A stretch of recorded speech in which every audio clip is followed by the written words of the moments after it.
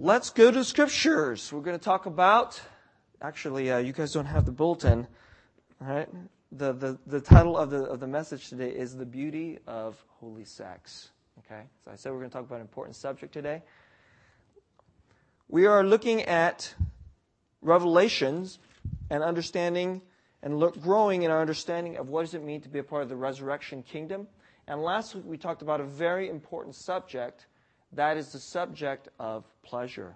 We talked about pleasure and how does the Bible look at pleasure, and how do those who are in the kingdom of God approach pleasure. That pleasure is not something bad, but that our desire for it can be misplaced such that we think this is the thing. But really, it is God, and out of Him, pleasures find their deepest ends. And so today we're going to talk about that applied to probably the most disordered pleasure in our society, and that is that of sex. So please turn to Revelation chapter 17. And hope these are passages that are becoming, I'm picking out certain passages for you. There's just so much in the book of Revelation. It is a difficult book, but I don't think it's actually super difficult to understand once you can see what are the crucial aspects of it. But we're looking at Revelation chapter 17, 1 through 5, and then we're going to go to the passage which I hope is becoming very familiar to chapter 21, and we'll look at 1 through 5 of that chapter as well. Revelation 17, 1 through 5, this is the Word of God. Then one of the 7 angels who had the 7 bowls came and said to me, "Come, I will show you the judgment of the great prostitute, who is seated on many waters, with whom the kings of the earth have committed sexual immorality, and with the wine of whose sexual immorality the dwellers on earth have become drunk." And he carried me away in the Spirit into a wilderness, and I saw a woman sitting on a scarlet beast that was full of blasphemous names, and it had 7 heads and 10 horns. The woman was arrayed in purple and scarlet, and adorned with gold and jewels and pearls, holding in her hand a golden cup full of abominations and the impurities of her sexual immorality, and on her forehead was written a name of mystery: Babylon the Great, mother of prostitutes and of earth's abominations. Wow, that's Revelation 17. Turn to chapter 21. Then I saw a new heaven and a new earth, for the first heaven and the first earth had passed away, and the sea was no more. And I saw the holy city, the new Jerusalem, coming down out of heaven from God, prepared as a bride, adorned for her husband. And I heard a loud voice from the throne saying, "Behold, the dwelling place of God is with man. He will dwell with them, and they will be His people, and God Himself will be with them as their God.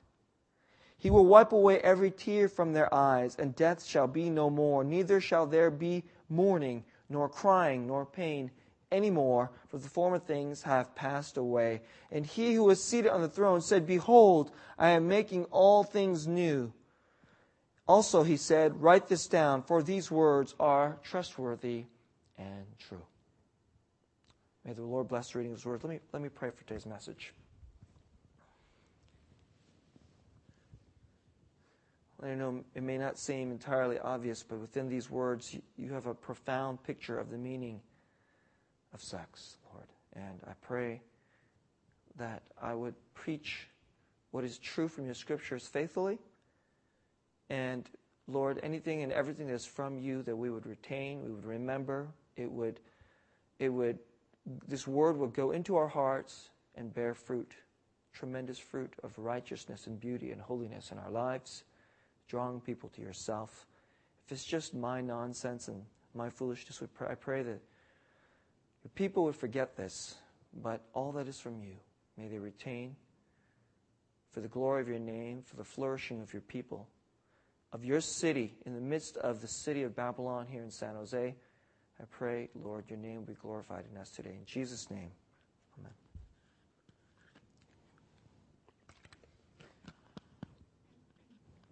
Come on, guys. We want to talk about sex today. All right? You're so uptight, all right? This is church. This is church. We can't talk about sex, all right? I'm going to approach this in 3 points. Today, I'm going to talk about the problem, first, the problem of sex and disordered desire. And then 2, I'm going to talk about the meaning and the importance of sex. The meaning of sex as it's taught by the Bible and its importance. And then I'm going to talk about the transforming power of Christ through holy sex. All right? Holy sex. Can you believe that? First, let me talk about the problem of sex and disordered desire. Now, in our society, there tends to be 2 primary approaches towards sex. All right? One is, it is the over-desire of sex apart from God. All right? It is the over-desire of sex for sex apart from God. Now, sex is an absolutely glorious thing, and it's incredibly powerful. It is very, very powerful in its attraction, but it is also very powerful in its effects. And so in our society, where people tend to see sex as primarily about physical pleasure, it doesn't have anything to do with God, doesn't have anything to do with eternity, and what does the Bible have to say with it? And so many people in our society tend to think that the primary problem with Christians is that they have a problem with pleasure, and that they are afraid of sex, and they are overly uptight and very judgmental when it comes to sex. And so they don't think that there's anything that has to be in the Bible except that there are all these overly uptight people, pastors and priests and so forth, who have restrictive rules about this. But it's a very pleasurable thing. It's a very fun thing. And so we give ourselves to this freely and gladly and easily, and it works for us, right? Well, it doesn't. And so many people in our society think that we can just do this, and who is anybody to say otherwise? But look around us. Look at our society. That what most societies throughout history have understood as this desire, as this pleasure of sex is so powerful that within this there are dangers, as dangers to actually be destructive in our lives and in our society, and actually that is exactly what's going on, right? Now, this does not mean to say, and we're going to get at this a little bit later on, that when the people who believe that sex is a beautiful thing and that it is a wonderful thing and that we ought to enjoy it, the people who believe that, they are right. And I'm going to get to that in just a moment, all right?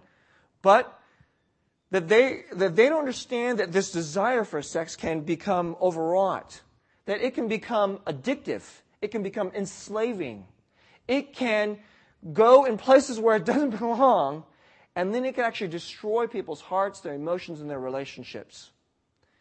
And so this, I don't know if I don't want to belabor this point, but in our society, all you have to do is watch any TV show. There's lots of, crime drama TV shows. My wife loves all these crime dramas. Almost every other episode is about somebody who cheated on somebody else, and then that other person decided to murder the person that cheated on them, or murder on the person they cheated on them with. This is happening in our society. There are people who have been cheated on. This is even before marriage, right? And then it destroys them emotionally. It destroys them and makes them depressed. It makes them incredibly fearful for them to be able to give themselves to somebody else. This is going on in all kinds of societies, throughout our society. And of course, there's many people who are caught up in sexual and loose living and then in pornography, and it's making them unable to emotionally, deeply give themselves to someone else. It's really making them dysfunctional human beings. So this thing, it's been uncorked in our society. This is a thing that every other society has known. This is dangerous. That is why we have to put rules on this thing. We have to get really serious about this. Our society seems to have forgotten. And it's just everywhere, where it's used to manipulate you. Half the commercials, maybe half, I don't know, maybe half the commercials, if not half, a lot of the commercials that you see on TV and the advertisements are used to manipulate you to buy products that you do not need. This is how powerful this is. So one attitude, right? And one serious problem, the over-desire of sex and all the problems that flow from it. Yet, its fundamental issue is its fundamental view that sex is good is correct. But this leads to really the enslavement, the worship of sex. The second issue, and that is the fear of sex. The fear of sex. Sex is primarily bad. It is mostly dangerous. And it is probably dirty. Maybe, yes, there's some fun in it, but don't enjoy it too much, okay? And you guys know people who think like that. Maybe you think like that. And especially people who grew up in socially conservative society. And that is, of course, the church. The church tends to be socially conservative. And then all the virtues about being socially conservative tends to also put an emotion and a feeling and an attitude into the hearts of the people in that group. And the church tends to be more on that side. And then, so it is odd, the church is here to proclaim the Bible. But let me tell you, the Bible does not have this view that sex is dirty. Does not have this view that sex is bad. It does say that sex is dangerous. It can be dangerous. Right? But mostly, it doesn't say to be fearful of it. And there's lots of people in the church, and I think a lot of Christians are guilty of this, and of course, not just only Christians, people in socially conservative settings. So there's lots of cultures that have this view that is largely negative on sex. This is also wrong. Okay? This is also wrong. So when we have one error, notice, we have one error, it's enslaved, and we're going to embrace this thing like, with tomorrow with no limits, no nothing. That's one error. And then you have another error. Of course, this is the way human beings are. We fall off the horse on one side, and then we don't know how to have balance, and then we fall off the horse on the other side. So we have a whole other set of people who go, no, we can't do this. Okay? It's mostly no. But let me tell you, there's a third view, and this is moving toward the second portion of my sermon. The third view is that the Bible actually has the highest view of sex there is. It's higher than any other. It's higher than any other religion, any other theological perspective. In that the history of the world, you know which book has the highest view of sex? It's actually this one right here. God's book, the Bible. And before I move to the meaning of sex from the Scriptures, I just want to show you this short little story. I gave a sermon at our previous church. I got to give a sermon there, and even though I wasn't on pastoral staff, I got to give a guest preaching stint. And I told this little story of a couple. It was a young couple when I was a very young pastor that I got to do marital counseling, and they had just gotten married, and their marriage was terrible. Okay? Their marriage was in bad shape, and the wife looked at me and said, "Pastor, do we have to have sex? Do we have to have sex?" And because she and her husband weren't getting along, and she was mad at him, and she even said, "He's not even any good at it." And she had sex before he had gotten married, and he was a virgin. And he had actually done it the right way, and she had done it the wrong way, and she was complaining about him. And I looked straight at her, and I said, "Yes, you do." And then it was interesting. I looked at him, and he said, "It's okay. We don't have to do it." I looked at him. I said, "No, you do." I go, "According to the Bible, yes, you do." And then I told this little story, and I preached this to a very mixed audience. It was from young to old. And I said, before marriage, actually the Bible says no, no, no. But after marriage, it actually is yes, yes, yes. Right? The Bible has a very high view of this. And, I gave the sermon, and a few weeks later, we had these young teenagers who were doing babysitting for our small group. And one of the teenagers, I think she was in 8th or 9th grade at the time, she was talking to me. She was like saying, "Oh, yeah, the other youth kids were talking about your sermon." She goes, "I still remember what you said." And I said, well, "What's that?" And she goes, "Before marriage, no, no, no. But after marriage, yes, yes, yes." And I looked at her, and I was thinking, that's what you remember from the sermon, huh? I'm thinking, that's good. All right, good. That's a good takeaway. That's a good takeaway, because that's probably, in a good nutshell, at least the practical. Okay, that's the practical ramifications. But let's talk about the theological. Now, I read a couple of very profound passages to you. The meaning of sex. Now, actually, Revelation chapter 17, when it talks about the city of man, it describes the city of Babylon as a prostitute. Now, when the Bible describes a city, if you've been following this sermon series, it's not talking fundamentally about sexual sin, but it clearly, obviously, is saying that if sex is displaced, that is a deep, sinful, and terrible depiction of the way human beings approach it. And that's what Revelation 17 is talking about. But let me show you something out of Revelation chapter 21. Please go there. This may be a little surprise to you, but Revelation 21 actually has a theology of sex. That's what it actually has. Revelation 21. It's in other places in the Bible too, but I want you to see this. It's particularly pointedly here. In chapter 21, it says in verse 2, I saw the holy city, the New Jerusalem, that is the people of God, coming down out of heaven from God, prepared as a bride adorned for her husband. So what are we talking about there? Marriage. There's a bride adorned for her husband. And then it says in verse 3, I heard a loud voice from the throne saying, behold, the dwelling place of God is with man now, through the New Jerusalem, through the bride. He will dwell with them, and they will be His people, and God Himself will be with them as their God.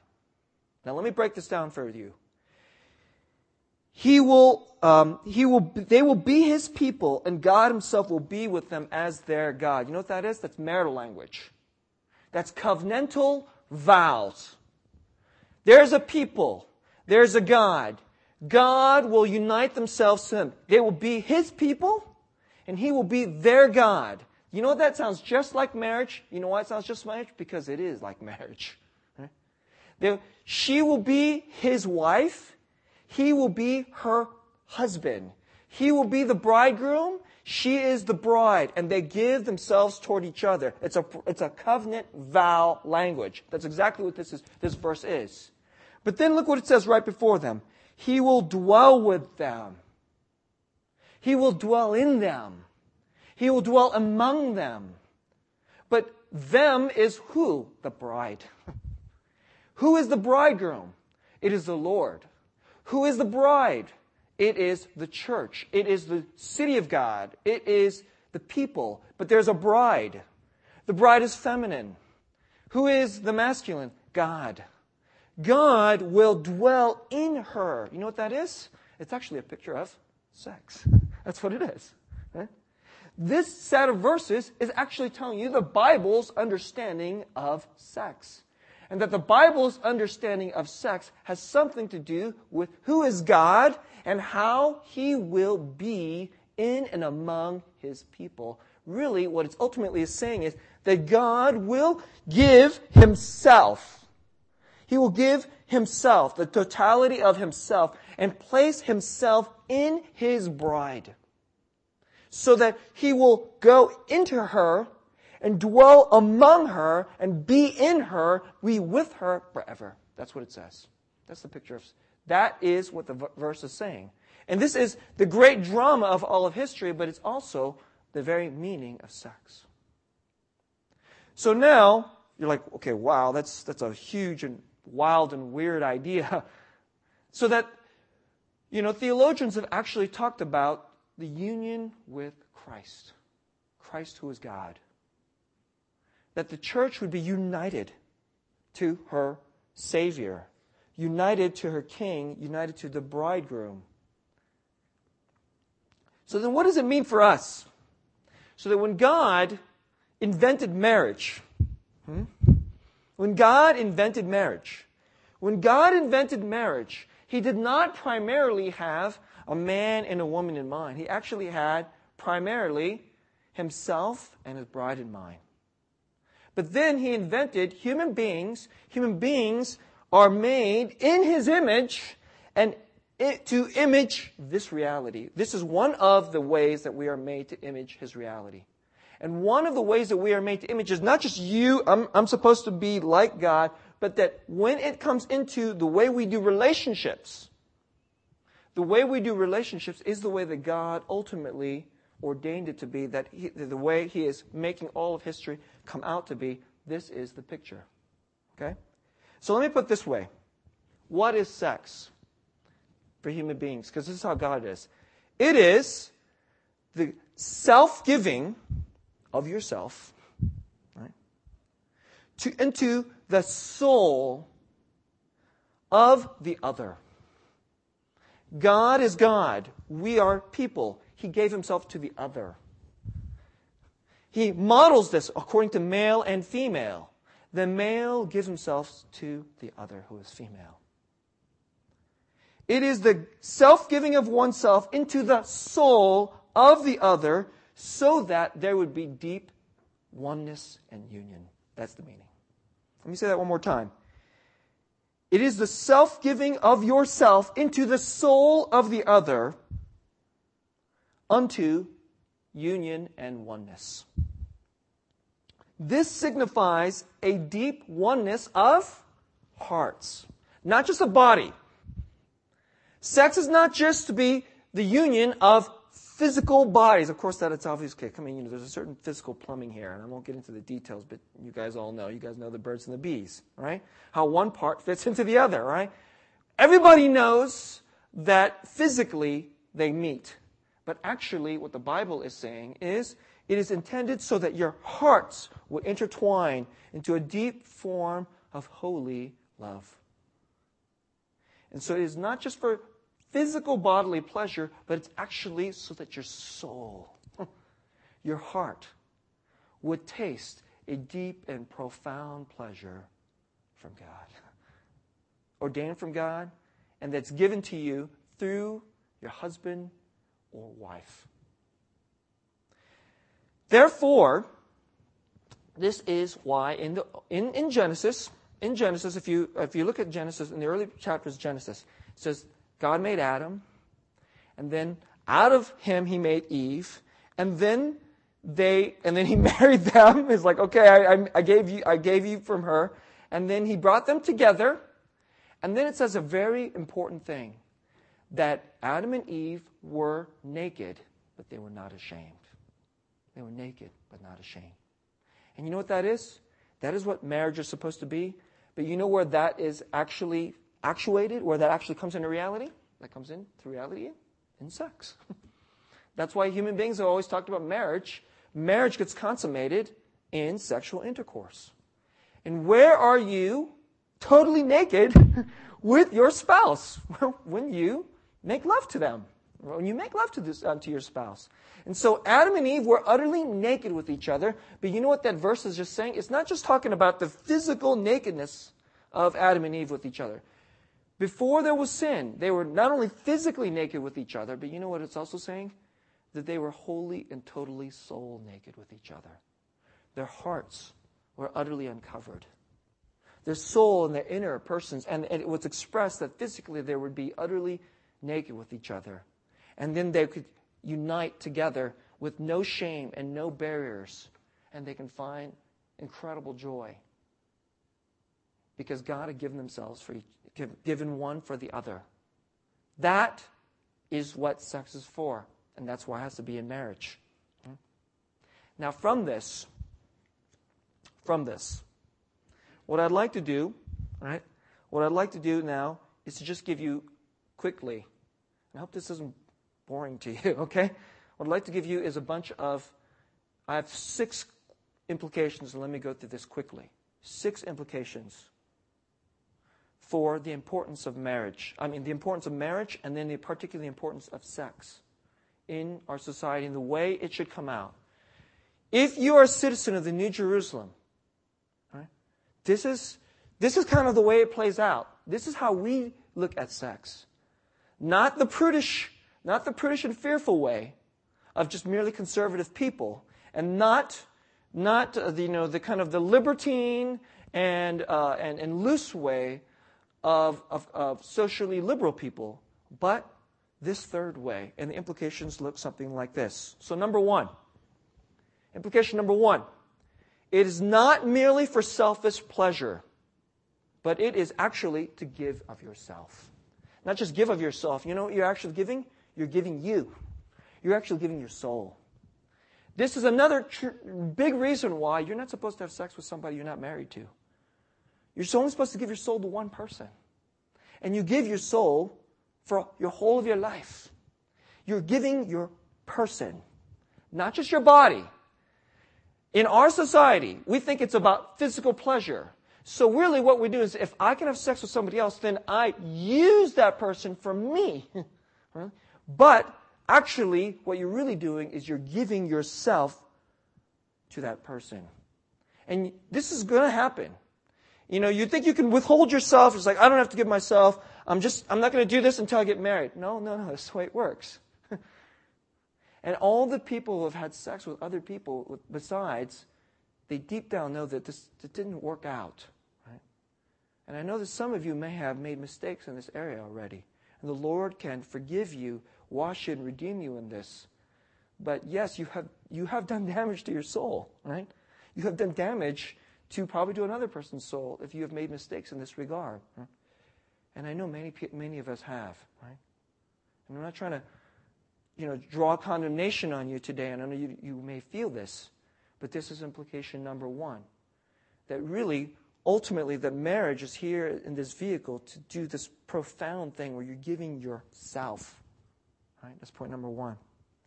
Number two, it is not only for procreation. Everybody knows that when you have sex, hey, baby might come along a certain number of months later, right? And, we talk about our society thinks we could so much try to control this, and I think we're realizing we don't get to control this, okay? But let me tell you, the Catholics are wrong, okay? The Catholics are wrong. Everybody knows that, of course, sex is unto procreation. They're not wrong about that, but the Catholics seem to think that this is the main reason for sex. They're wrong, right? Actually, the fundamental reason for sex is what I just told you out of Revelation chapter 21. It's actually the reenactment of the beautiful love that God has for His bride, that they will enjoy, that we will all enjoy, because we're actually, I know this sounds strange, we are feminine to the Lord, right? That we are made to be vessels to receive Himself to come into us. And that's what it's going to be like forever. That sex is fundamentally and primarily for that, a reenactment of heavenly bliss, of deep intimacy between the husband and the wife. That's actually its first and primary purpose. And then secondarily, God says, out of this is life. Joy, blessing, love, union, covenant, heaven, all of this is where life comes from. And then that's why babies should come out of that. Right? That's why babies should come out of that. Human beings are birthed out of heavenly covenant, beautiful, soul-entwined, heart-entwined, utterly naked, utterly unashamed, beautiful love. That's the way it's supposed to be. But that is actually the fruit of the love. The primary purpose is this. It's this deep union. So I'm going to say right now, the Catholics are wrong. This is traditional Catholic teaching, right? But they haven't read the Bible properly, right? They are wrong on this point. They are right that, of course, we are to celebrate babies, and that it is for babies. But they're wrong when they think this is the fundamental primary purpose. Okay.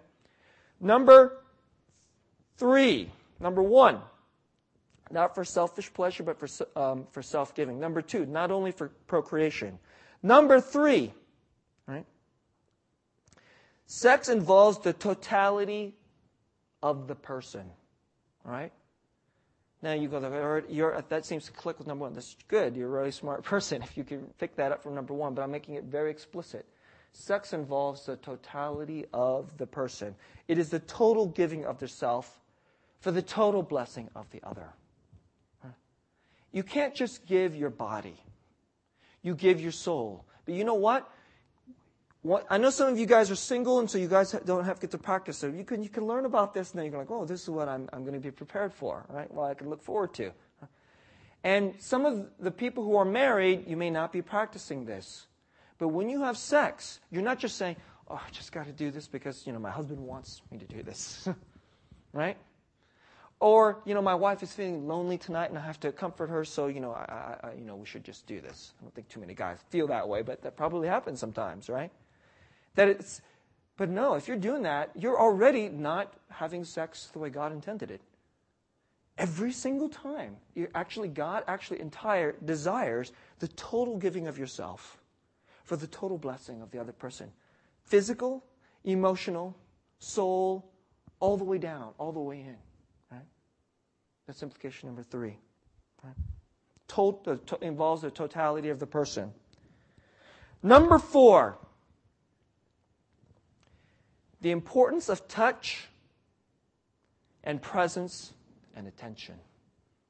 The importance of touch and of your actual attention to the other person and of your full presence to the other person. You know what I'm saying? One of the ways that prostitutes can do what they do is because they shut off their mind. They'll say, I give my body, but I'm not going to give my mind, I'm not going to give my soul. I will not be present while this guy does this thing to me. Right? That's the only way that a prostitute can get by. That she has to try to shut everything off. But actually touch, and she actually is going to be present and have attention and give attention to the other person. She's trying to rip all that stuff apart. She's actually ripping herself apart. But that in the most beautiful form, that when a husband and a wife have sex with one another, that it's very important. The touch is very important. And so that human touch, and you can start to see how profoundly important human touch is. And that human touch is actually a form of presence to the other person and of saying, this is how I know you, and how I know that if I touch you like this, that this will give you deep, not just pleasure physically, but that if I touch you this way, you will know that I know you, I love you, I bless you, I want to be with you. Right? Now let me just say a little something about this because this is so important. Right? I want to say a couple things. Number 1, right, about this, just a couple points. If you could be married, a lot of people just think, I just want to get married so I can have sex. So that marriage is just sort of like kind of the bare minimum. And then now we can do this. If that's the way you approach sex and that's the way you think of marriage, you were thinking of sex as like a bare legalistic kind of manner. So really you're saying, I really want to have sex and then I got to get married and so then I get to have this pleasure. But if that's the way you approach your wife, she will feel that she is an object. Right? And so you are touching her to use her. Yes, you're married, and so now to a certain extent it's legal, but you're actually still not really having sex the way God intended. Right? You're still approaching it in an unholy fashion. You're still there to use her. But how you touch her? Will you give your heart and attention to her? Right? And so it's just very important that I'm speaking to the men here now, right? Particularly to the men.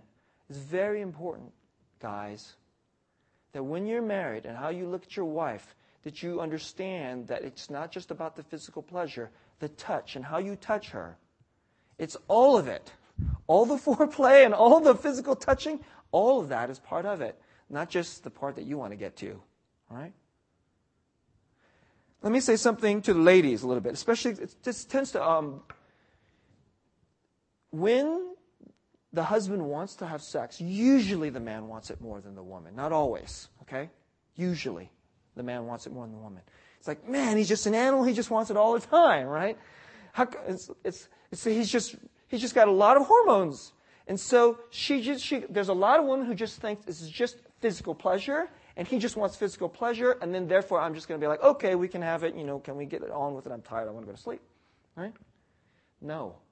Actually, this deeply fulfills an emotional and heart and soul need in him. There are so many men today, they don't know how to emote. They don't know how to talk. They don't know how to connect with their wife through talking and emotionally connecting. But you know what they long for? They don't even know how to say this. They don't even know how to express this. But sexual intimacy, this is the way that they were met emotionally. And so, most of the women in this room, at least for this particular service, you're single. One of these days you're going to be married. I want you to think about this. I want you to remember this. Hope you remember this when you're married one day. That if your husband wants to have sex more often than you do, I want you to remember that he actually has a profound emotional need as well. And this is the way you can meet him. And the importance of touch and attention. One more point I want to talk about before I move on to the next implication. There are so many people in our society, that you all have, and I've talked about this, different love languages. Some of you, if somebody gives you a gift, that's like, they'll just, ooh, I feel loved by this person. If somebody spends quality time with you, ooh, I feel loved by this person. Different people have different primary love languages. But some people have the primary love language of physical affection, the touch. Right? Are you one of these people? And those people are particularly prone and vulnerable to sexual attraction and the need for sexual intimacy. And this is true for men and women. And so there's a lot of people in our society that sexual attraction is just so powerful for them. And I particularly think about young girls who did not get hugged by their dads, did not get enough physical affection. Those girls, and especially some of you guys are working with youth. I want you to be on the lookout and care for these people, care for these young teenagers particularly. There are girls who absolutely long for a certain kind of pure and good physical affection, particularly from their daddy. And if they don't get it, when they're 12, 13, 14, 15 and hit puberty, they'll be very, very vulnerable to a boy or a man who starts manipulating them with his words. He uses words to get into her body, and she longs for that type of attention. And when he begins to touch her, she will not be able to resist. And the Bible says that is wrong. It is wrong, but there's also something deeply, profoundly broken in this thing. Because touch and attention and affection is so longing. There's such a profound longing. On the guy's side, the guys who are like this, they're particularly vulnerable toward ladies. And some of you ladies know guys that are like this, that you can manipulate them. If you just show enough skin, and if you just show enough softness, and if you touch this guy just enough, you can get him to do almost anything. Right? And there's so many guys like this that are being manipulated by quite frankly, evil women, just like there are women who are being bedded by evil men, right? Because the touch is so important. But please, let us have mercy and compassion on such people. But at the same time, I call forth again, this is part of the dangers and the evils of our society, okay? So let me quickly, implications. Number one, not for selfish pleasure, but for self-giving. Not only for procreation, number two. Number three involves the totality of the person. Number four, the importance of touch and of presence and of attention. Number five, the emotion, the communication, relational trust, forgiveness, and reconciliation, they're all part of sex. Isn't that interesting? Right? The emotion and communication and understanding. So this is particularly for you guys, right? If you are having a really bad time, you're not understanding your wife, you're not meeting your wife, you're not deeply meeting in her emotions, don't be surprised if she doesn't want to have sex with you, because it's all connected, right? It's all connected. I've got a buddy from the East Coast. Every now and then, when we're talking, and he's a godly friend of mine, and he has this little way of checking on my marriage. He asks me, "Hey, are you and Grace, doing it?" And I say, and I just go, "Yep, she still wants me," right? And he starts laughing. He goes, "All right, then I'll just think that's probably your marriage is probably doing okay." And you know what? That's wise.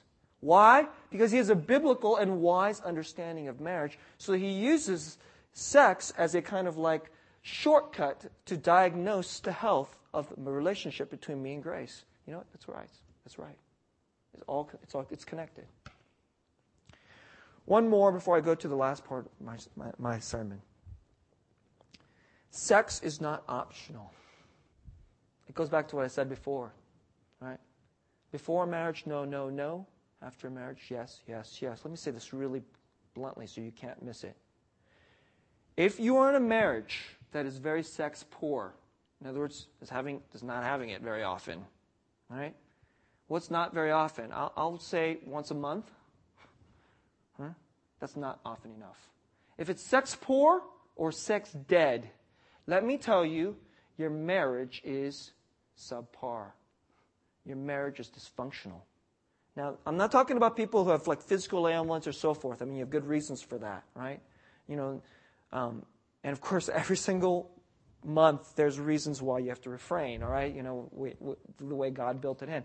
It's good. It's good that men have to control themselves at least once a month, okay? But normal situation, if you are in a sex-poor marriage, then your marriage is failing, right? Sex is not optional. Sex is good. God is like, go. A pastor I once heard said that when he saw Adam and Eve naked there and he watched them having sex, God was like, that's good. He was pleased. He was happy. When a husband and wife truly begins to do all these things, God is pleased. He's happy. And when a husband and wife can't do this, and because so much of their marriage is broken, then God is displeased and God is sad. And think about what it takes for a husband and wife to have sex on a regular basis and it be good. How much other humility and forgiveness and understanding and effort it must take for the husband and wife to give attention and love and trust to one another. So that, you know, if you want to have a good sex life, actually you need to have a good life. And so I would actually recommend you regularly, husbands and wives, you regularly make this a priority. And then it'll actually sow health into other parts of your marriage as well. Now let me get to the close of my message. The transforming power of Jesus for holy sex. Now look, I'm not naive, right? The only reason I'm giving this message is because I'm not naive, and I know this is not easy. And let me let you in on a little secret, all you single people. The day you get married, and then that night, don't expect to have the best sex in the world, okay? You probably won't have great sex. And if you think you had great sex, probably it's because you're just physically doing it, and maybe because you felt like you were good at it from having sinned, having had sex prior to it. But the fact is, the really great sex doesn't happen at the beginning of marriage. Right? It actually happens going on. A lot of people, their marriage life, their sex life dies after having had excitement at the beginning of it. Do you know why? And then they start to have less and less of it. But actually, biblically, the sex life should actually get better and better and better and better. Right? Because it's getting purer and holier. And it's being full of all these things that I'm talking about. And the only way this can happen is you can begin to repent, and the Lord begins to wash you of your selfishness, of your pride, right? And all your lusts, and you can begin to look at your husband and wife anew in this kind of way.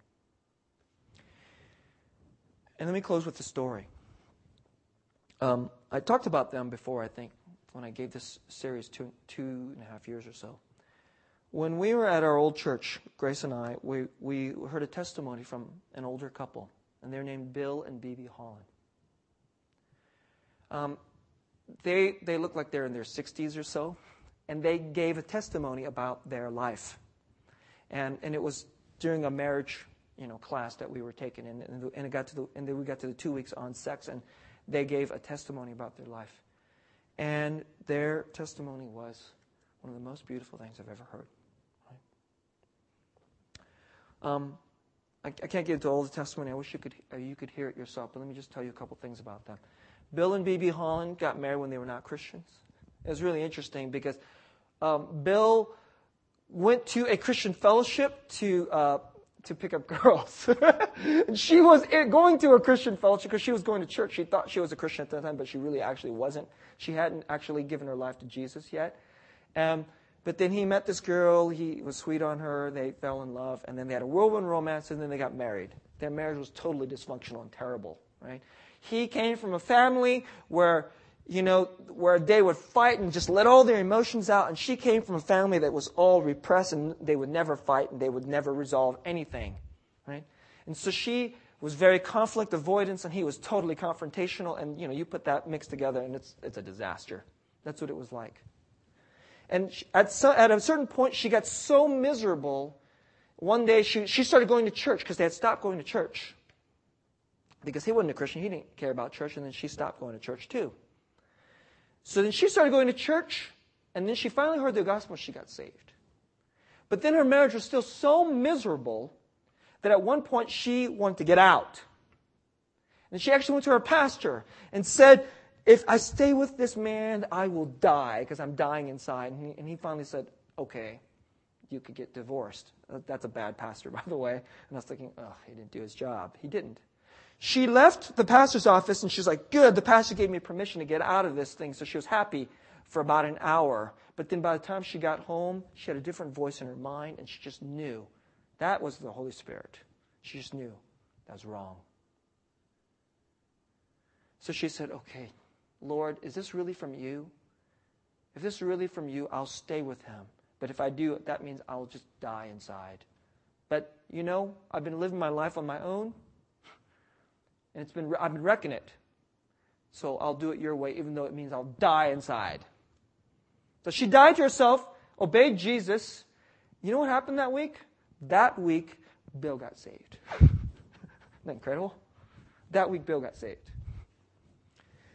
Bill had a foul mouth. He used to drink. Bill would actually even walk into doctor's office and steal things. That's what this kind of guy was. Bill would go to a dentist's office and go, you know what, I need a lamp at home. Right? He would see a lamp in the corner. He'd have his dentist appointment, and then he would come out, and then when the receptionist wasn't, he'd just pick up the lamp and walk out. That's the kind of guy he was. He had a foul mouth. He would steal things. He had a huge temper, and he had a porn habit. And after Bill got saved, he said, the profanity went out the window. I stopped stealing things. In fact, he goes, I actually started doing weird things. I'd go back to the dentist's office where I stole the lamp, and then I'd leave money. I'd leave money there. I mean, isn't that weird? This is what people do when they get saved, right? And he goes, and my temper, the Lord helped me start to control my temper. I would feel myself flaring up in anger, and then so they told the story that he would feel himself flaring up at his children in anger, and he would say, he's about to start screaming at his kid, and he's like, hold on, I'll be back in 10 minutes. And he would run off to his room, and he'd get on his knees like, I need you, Jesus. And the Lord would dissipate his anger, and then he would come out, and then he could teach and reprimand his children out of humility. But the profanity was gone, the stealing was gone, the anger was in control, but the porn wasn't. He could not stop this thing. And BB every now and then would find, and this is pre-internet. This is pre-internet days. Can you imagine how bad it must be today? In the pre-internet, she would go and she would be cleaning the house, and then she would find how his hiding places where he would have his porn magazines. And she would find that she'd get so upset, she'd get angry and hurt and all this kind of stuff. And there was at one point she was like, he's never going to get over this. And she said she was once praying about them. She was just so, and he had promised, I'm so sorry, I'm not going to do this. I'm so sorry, I'm not going to do this. And finally, she was praying about this, and then she said she just sensed that the Lord was saying, he's not your enemy. The Holy Spirit gave this message. He's not your enemy. And she realized, whoa. And this is the way she put it. I still remember the picture of her, the way she said it. She said, when we were struggling with this thing, I felt like it was him versus me. We were like this. But I realize it's him, and he's crumbling, and he's falling, and what I need to do is come alongside of him like this. Come alongside of him like this. That's why God made me for. And she came alongside of her man. And through that, then he started having power to be able to resist and have power over pornography. Right? And then he started to have victory over this. And then they started to have this beautiful. They actually share about this to young couples in their church. Can you imagine? I would love for there to be an older couple like this in our church. They share about this to young couples in their church. And apparently in their church, it's so well known now that Saturday morning is an important time for the Hollands. You're not supposed to call the Hollands because they're busy. Right? Saturday morning, this is what we got important things to do. So don't be calling us on Saturday morning because we are loving each other. Right? And brothers and sisters, and I've struggled with porn in the past too. I firsthand know what this is like when my wife comes alongside of me. And I firsthand know what it's like when the gospel comes into our life and we begin to obey the Bible and Jesus comes in. And my wife comes alongside of me and we have union like this. And, Grace and I'm not trying to brag or say anything, but we have a good sex life, right? And, I feel sorry for all the people who stop having sex in the first couple years of marriage or whatever. And I thought it was good like 5 years ago. It's incredible. When God is in it. When God is in it. Okay. Let's go to the table of Jesus. Let's pray.